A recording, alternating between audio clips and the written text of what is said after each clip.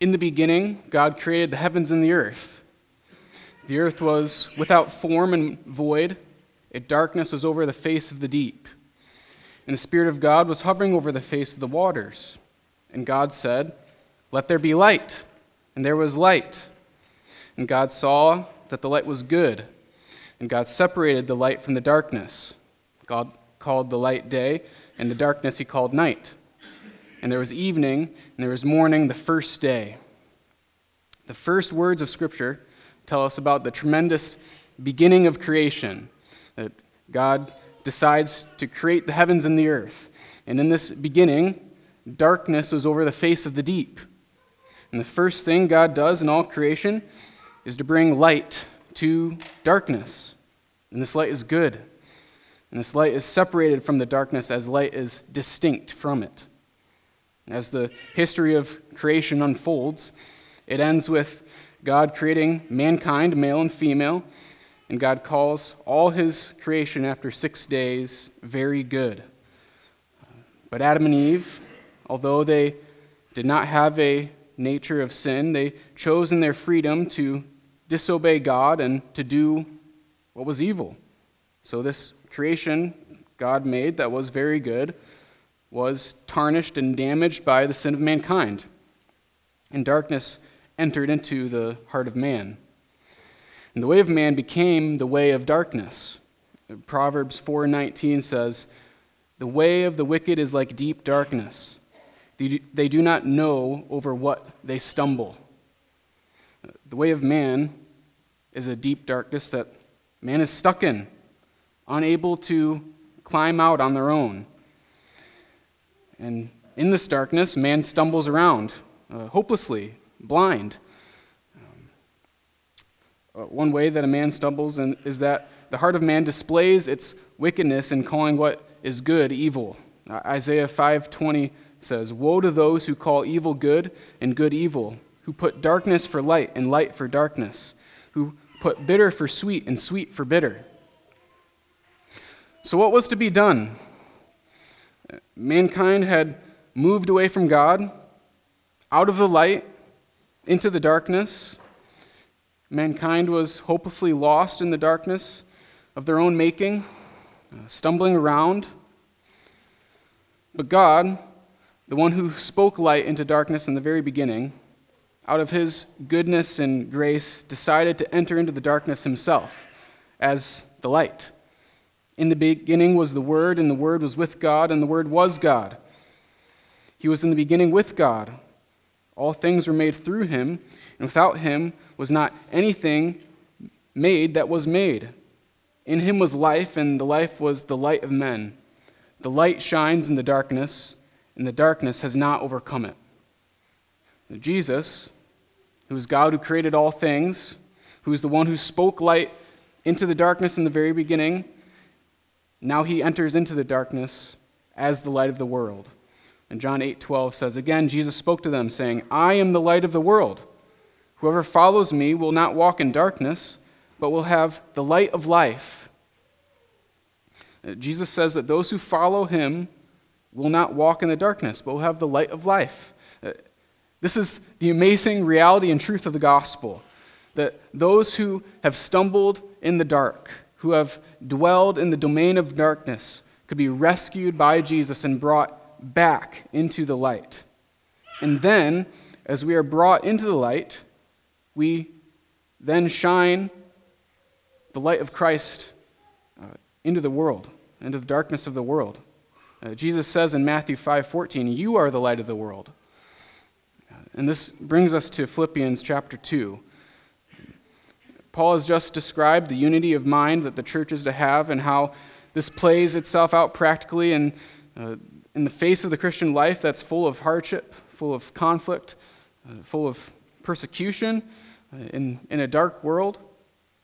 And the example he offers to the church is the life of Jesus Christ, who perfectly lived out an obedient life to God. Jesus humbled himself, he served others, died a sacrificial death on the cross for sinners, and Jesus will be lifted up and glorified as he has the name that is above every other name. And so now, we have a response to the life, death, and resurrection and glorification of Christ. The first response is to repent and believe. Then, as Jesus takes us from darkness to light in salvation, we are then to shine as lights in the world around us. And Paul elaborates more about what it looks like to shine as lights in the world. So this morning, we will see 4 ways we can shine like lights as we follow Jesus. If you haven't already, turn to Philippians chapter 2.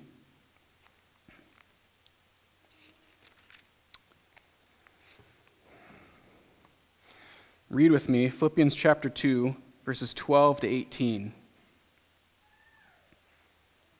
Therefore, my beloved, as you have always obeyed, so now not only as in my presence, but much more in my absence, work out your own salvation with fear and trembling. For it is God who works in you, both to will and to work for his good pleasure. Do all things without grumbling or disputing, that you may be blameless and innocent children of God, without blemish in the midst of a crooked and twisted generation, among whom you shine as lights in the world, holding fast the word of life, so that in the day of Christ I may be proud that I did not run in vain or labor in vain. Even if I am to be poured out as a drink offering upon the sacrificial offering of your faith, I am glad and rejoice with you all. Likewise, you also should be glad and rejoice with me. Lord, I ask that as we take a look at this passage that you would open our eyes, open our ears, that we would hear from you, that we'd be convicted, that we would turn away from sin, turn towards you, that we would be children of the light, that we would walk in the light, that we would shine your love and your truth to the world around us. Amen. All right, so first of all, we shine as lights with our obedience. We shine as lights with our obedience. Notice how Paul starts out this section with saying, he says, therefore, my beloved. So Paul speaks affectionately to the church of Philippi. He loves the church. He desires to point them in the direction of Jesus, that they would remember who Jesus is, what Jesus has done for them. The therefore is coming after Paul has shown them the life of Christ as an example of how to live with the mind of Christ. He had previously called the Philippian church to be unified in one mind and love, and so Paul encourages them to obey. And the way that Paul encourages them is by pointing out their previous obedience. He says, as you have always obeyed. So Paul brings up their past obedience to God and encourages them to continue in that obedience. This was a good reminder for me to point out and encourage others when I see godliness in their life. It can be easy to want to point out the things that we don't like or the sin that we see in others. And there are times when confronting sin is necessary. But here, Paul speaks of their obedience and encourages the church to continue in their obedience. And so I have a challenge for you this week. Be looking for ways that you can encourage somebody in the church because you have seen godliness in their life. And then point it out to them and encourage them to continue in that godliness, just as Paul does here. That's a way that we can, as a church, build each other up and encourage each other is by looking for and seeing godliness in each other's lives and encouraging each other in that. Then Paul encourages them to be obedient no matter who's watching, whether he's around or not. He says, so now, not only as in my presence, but much more in my absence. Have you ever been tempted to try to do a better job when there's a certain someone watching you? Maybe it's at work, and your boss is around. Maybe it's home and your parents are around. Maybe it's just someone that you want to impress. And so you work harder to give off a good impression. And then that person leaves and you're tempted then to, I can slack off a little bit now. No one's watching me now. There can be a little bit of a selfish motive behind that. Wanting the boss or whoever else watching us to see that we're doing a good job, build a solid reputation with them. And then there can be a temptation to not work quite as hard when no one else is noticing or watching. So Paul warns against this mentality. We are to live a godly life no matter who's watching. We are to be consistent in our character and integrity if we are alone or if we are with people. Ultimately, God sees and knows everything anyway. We always have the Lord as an audience to our life. And this is the heart of the Christian, to obey God not because of what people think of you, and not because it's going to get you something that you want, not because you could build a good reputation, but because you love God.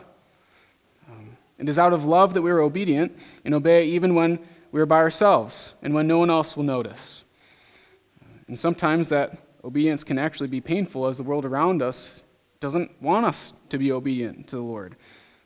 But we obey out of our love for God. And the way we are to obey is by working out your own salvation with fear and trembling. For it is God who works in you to both will and to work for his good pleasure. Okay, so what does that mean? Is Paul suggesting a works-based salvation here? That people should be scared about whether or not they're good enough or obedient enough to make the cut? That would be contradictory to some of his other teaching. So what's going on here?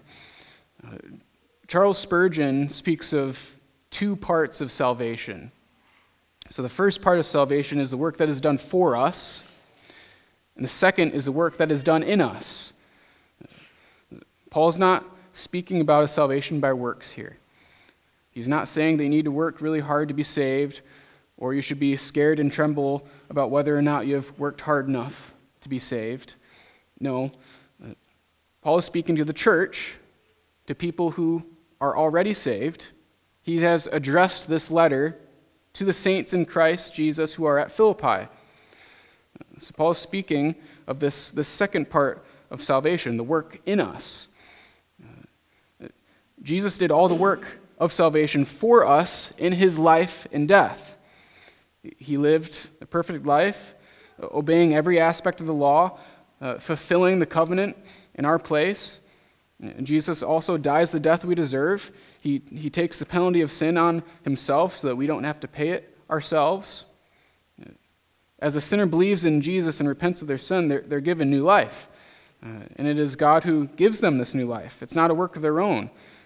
Even the faith that the person places in the Lord is a gift from God. We cannot even take credit for our own faith. It is the Lord who started this work and will complete it, as Paul said a few verses earlier. And I'm sure of this, that he who began a good work in you will bring it to completion at the day of Jesus Christ. So now Paul's speaking to the church. He's talking to people who are already saved and says to work out their salvation that they already have with fear and trembling, because it is God who works in them to will and to work for his pleasure. So this work is flowing out of a salvation that they already have. It is not a work flowing in order to have salvation. And it is God who is working in you. So the work that is being done, even in them now, is still the Lord's work. That fact should be awe-inspiring to us.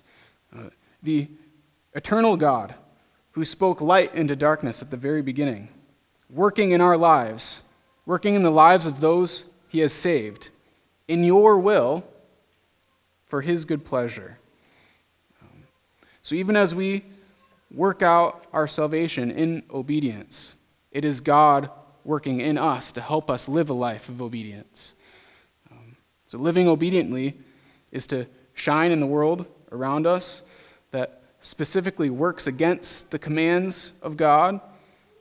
And so we follow the example of Jesus, the true light that came into the world, who willingly subjected himself to obedience to the point of death on the cross. And Jesus did all this without grumbling or complaining, which brings us to the second way we shine as lights. We shine as lights by not grumbling or complaining. Do all things without grumbling or disputing, that you may be blameless and innocent, children of God, without blemish in the midst of a crooked and twisted generation, among whom you shine as lights in the world. When are the moments in life that we are tempted to grumble and complain and dispute? When are those moments? Do we do those things when we like what is happening? Do we grumble when things go our way? No, we grumble and complain, dispute when something goes in a direction we don't want. When something doesn't go your way, it doesn't go the way you want. What's your first response? How do you respond when you don't like what is happening? In those moments, when things don't go the way that we want, we start to see our character with how we respond. Paul has already set up the fact that suffering would be coming for the church. He said in chapter 1, verse 29, "For it has been granted to you that for the sake of Christ you should not only believe in him, but also suffer for his sake, engaged in the same conflict that you saw I had and now hear that I still have." Just as another reminder, Paul is writing this from prison. He's currently suffering as he writes this letter. And there were also men who had been preaching the gospel in an attempt to try to hurt him. In a worldly sense, things have not gone Paul's way. And yet, Paul chooses to rejoice rather than complain. And in speaking of the life and death of Christ as an example for the church, Jesus did not grumble or complain as he lived his life and humbly died on the cross in our place. Yet, grumbling, complaining, disputing, these are things that we can struggle with. In these verses, Paul uses some words that bring up the history of the Israelite people to mind. So Paul appeals to the history of Israel to make a point about grumbling. In Deuteronomy 32, as Moses is at close to the end of his life, he addresses the whole assembly of Israel. In verse 5, he speaks about Israel and says, "They have dealt corruptly with him. They are no longer his children because they are blemished. They are a crooked and twisted generation." So why is it that Moses would say this? A crooked and twisted generation who are blemished. It's not a flattering description. The Israelite people were people who grumbled and complained quite a bit. Remember, God had saved them out of slavery. They had been enslaved for centuries. And God promises to bring them to the promised land, a land flowing with milk and honey. And so Israel sends spies to go take a look at the land, and the spies return, and they don't give a very good report, except for Joshua and Caleb. And so in Numbers 14, verses 1 through 3, we read, "Then all the congregation raised a loud cry, and the people wept that night. And all the people of Israel grumbled against Moses and Aaron. The whole congregation said to them, Would that we had died in the land of Egypt, or would that we had died in the wilderness? Why is the Lord bringing us into this land to fall by the sword? Our wives and our little ones will become prey. Would it not be better for us to go back to Egypt?" And they said to one another, "Let us choose a leader and go back to Egypt." This grumbling against the Lord brings the judgment of God. If you keep going down, a few verses down in Numbers 14, we see God's response. He hears the grumbling of his people against him, and God decides to give them what they've asked for. They will die in the wilderness. And their children will have to wait in the wilderness for 40 years. And this came because of the grumbling. But the grumbling was really showing what was happening in their hearts. Their grumbling showed a heart that was not thankful for being rescued from Egypt, as they desired to go back to Egypt. It showed a heart that was not trusting in God to bring them victory in the land that he had promised to take them to. This kind of grumbling and complaining shows a heart that isn't thankful for what the Lord has done, and a heart that is not trusting in the Lord to keep his promises. It's a self-focused exercise. It's interesting that Paul matches up the grumbling and disputing in contrast with being blameless, innocent. Grumbling, disputing, complaining is the way of the world. The world teaches you to look out for your own interests above others. The world teaches you to seek after what you believe in your heart to be right, and to fight for those things and try to convince others. But the interests we are to be interested in are the interests of God, not a self-serving interest. We talked about this previously, but I believe it's good to be reminded of this. When Paul tells the Philippian church to not only look to your own interests, but also the interests of others, what Paul is saying is that we are to seek after the best and God-intended interests of others. Otherwise, we would be slaves to the desires of man. And we're not to be slaves to man, but to God. We see a similar sort of statement made in Philippians chapter 2, verse 21, which says, For they all seek their own interests, not those of Jesus Christ. So the interests that we are to seek after are the interests of Jesus Christ. And Paul has made a call for unity in the church. And this is the call to be of one mind as we all seek the interests of Christ. And as we as the church seek after those interests together, we'll be unified. We won't get caught up in our own desires.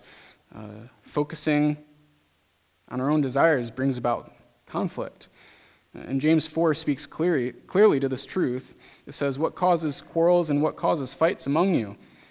Is it not this, that your passions are at war within you? You desire and do not have, so you murder. You covet and cannot obtain, so you fight and quarrel. You do not have because you do not ask. You ask and do not receive because you ask wrongly to spend it on your own passions. The desires of our heart can easily take control of our life. The call of the Christian is to live a life where we're pursuing not our own selfish desires, but the desires of the Lord. And as we grow in our godliness, our own personal desires actually move more and more to be in line with God's desires. And so our desires move in the direction of God's will as a church, we'll be unified in our mission of proclaiming the gospel to the world around us, rather than finding ourselves grumbling and disputing. That we would shine like lights in the world around us.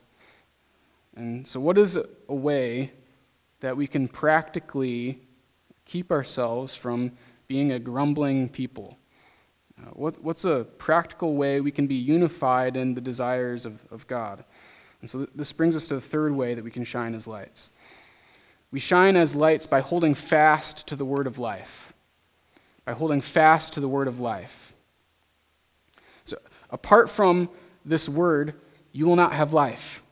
You'll have death. The great lie is that we can have life apart from the word of life. That fullness of joy, that satisfaction, that eternal happiness and love comes not in the Lord, but in following after our own desires. From the very beginning, mankind has been tempted to let go of the word of God. To ask the question, did God actually say? To let go of the word is to let go of God himself. In the beginning was the Word, and the Word was with God, and the Word was God.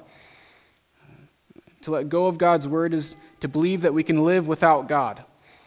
It would be to believe that we can actually have life without the Word. But that's a lie. In this life, you will continually be called to question the Word of God by the world around you. In the world's eyes, you will be a fool if you hold fast to the Word of God. Don't allow yourself to be taken captive by the wisdom of the world. The wisdom of the world may provide you with temporary joys, but it all eventually crumbles and withers away. It's not an eternal wisdom from God. Colossians 2:8 says, "See to it that no one takes you captive by philosophy and empty deceit, according to human tradition, according to the elemental spirits of the world, and not according to Christ." So there's all sorts of philosophies that the world has to offer you, but they're not rooted in accordance with Christ. It's empty deceit. Human tradition, human philosophy, they don't have the power to save you or set you free from your sin. Human traditions and human philosophy don't have the power to make you right with God. We must hold fast to the Word, as we do not want our minds to be taken captive. And this is why we teach and preach through books of the Bible. Our desire is to hold fast to the Word of life. And so we preach the Word of life, that our hearts and minds may be filled with the Word of life, that we would be conformed into the image of Christ rather than being conformed into the image of the world. And this is why we encourage daily reading of Scripture, because we need the Word of God not just on Sunday, but every day of our life. To hold fast to the Word of life is to do two things: to believe the Word and proclaim the Word. So as we believe God's Word, we'll be obedient, and so the truth of the Word will be proclaimed to the world around us. Our lives look different and are in contrast to the world as we believe the Bible and are obedient to the Bible. We shine as lights in the dark. And Paul mentions that part of his desire for them to hold fast to the Word is so that he would be proud that his labor was not in vain. Is Paul appealing to his own selfish interest here? Even while he's been speaking about not seeking your own interest? No, Paul, he's not being selfish here.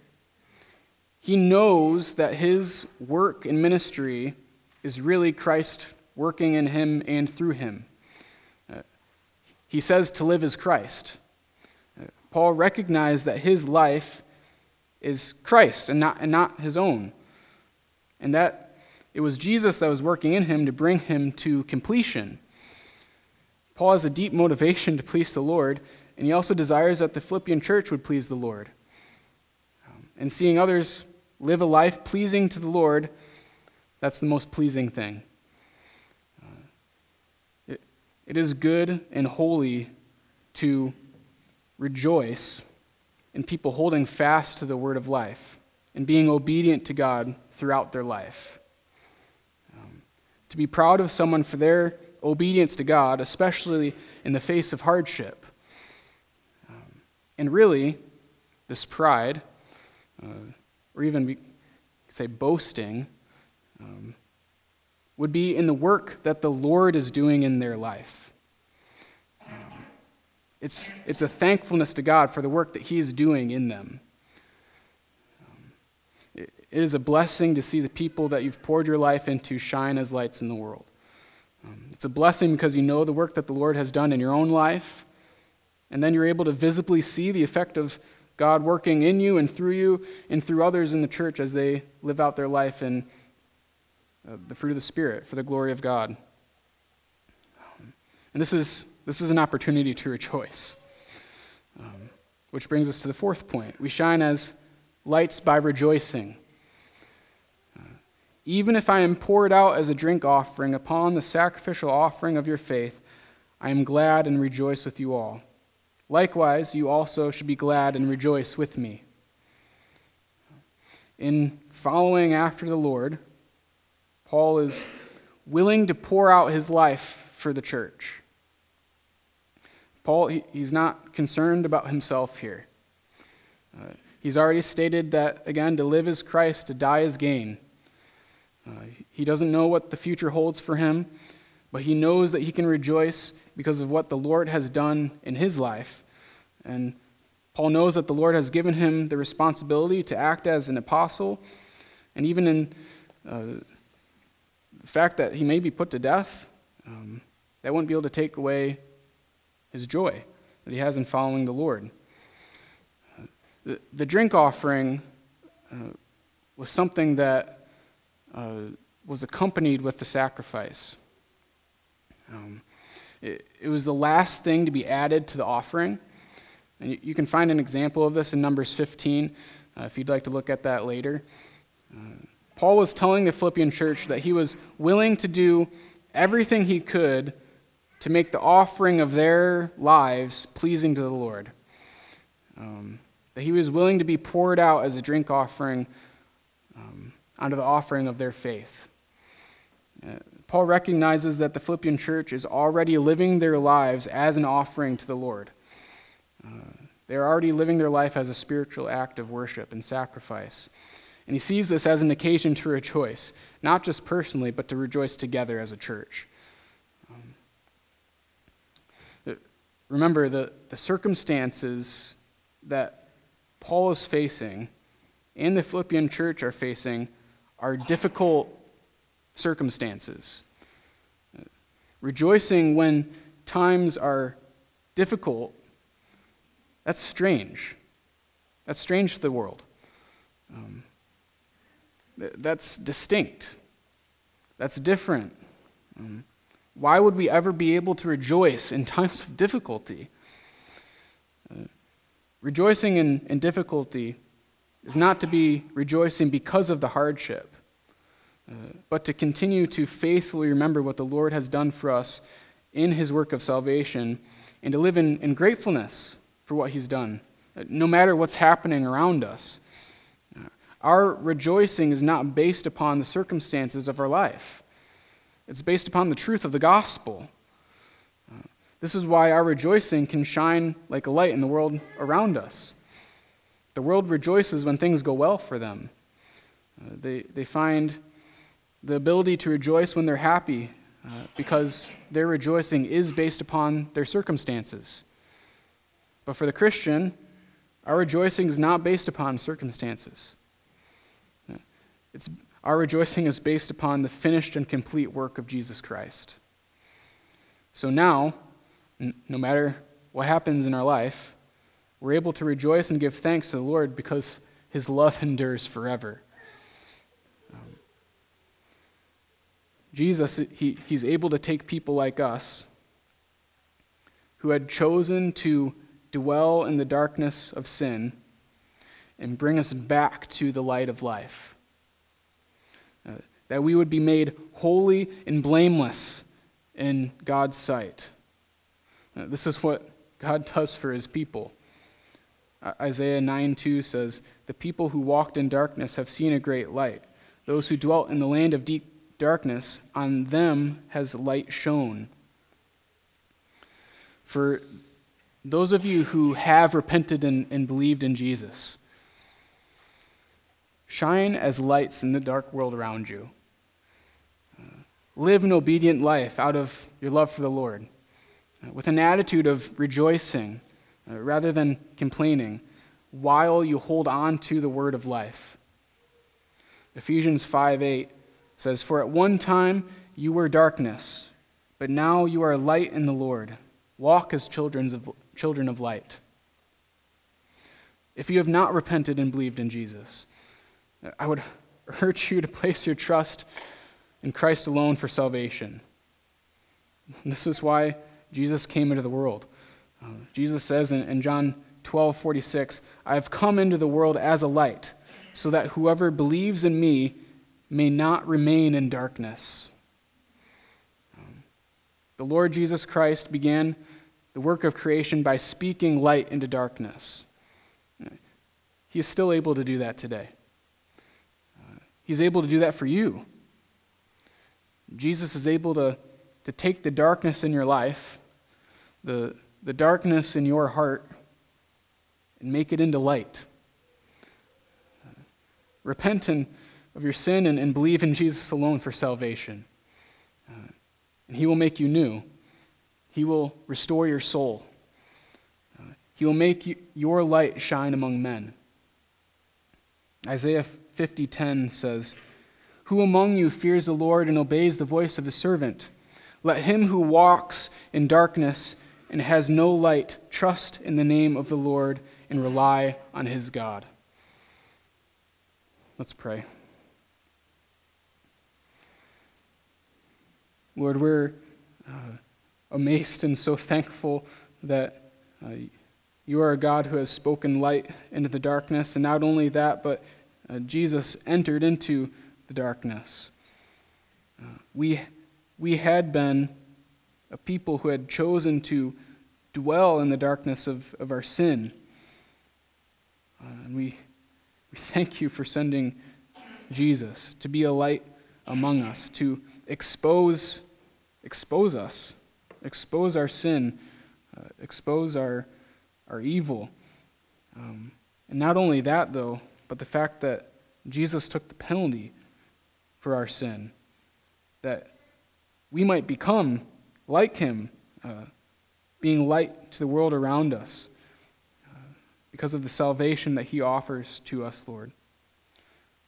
Lord, I ask that you would help us as we are to be a light, that we'd be a light to each other, that we would encourage each other in godliness as we see godliness in each other's lives, that we would be characterized with a life of rejoicing, that we would not be caught up in our own desires and grumble in our own hearts or complain to others, Lord, but that we would be unified in mind and unified in love as we desire to be a light to the world around us. Lord, we thank you for who you are and all you've done in making this possible through the complete and finished work of Jesus. Amen.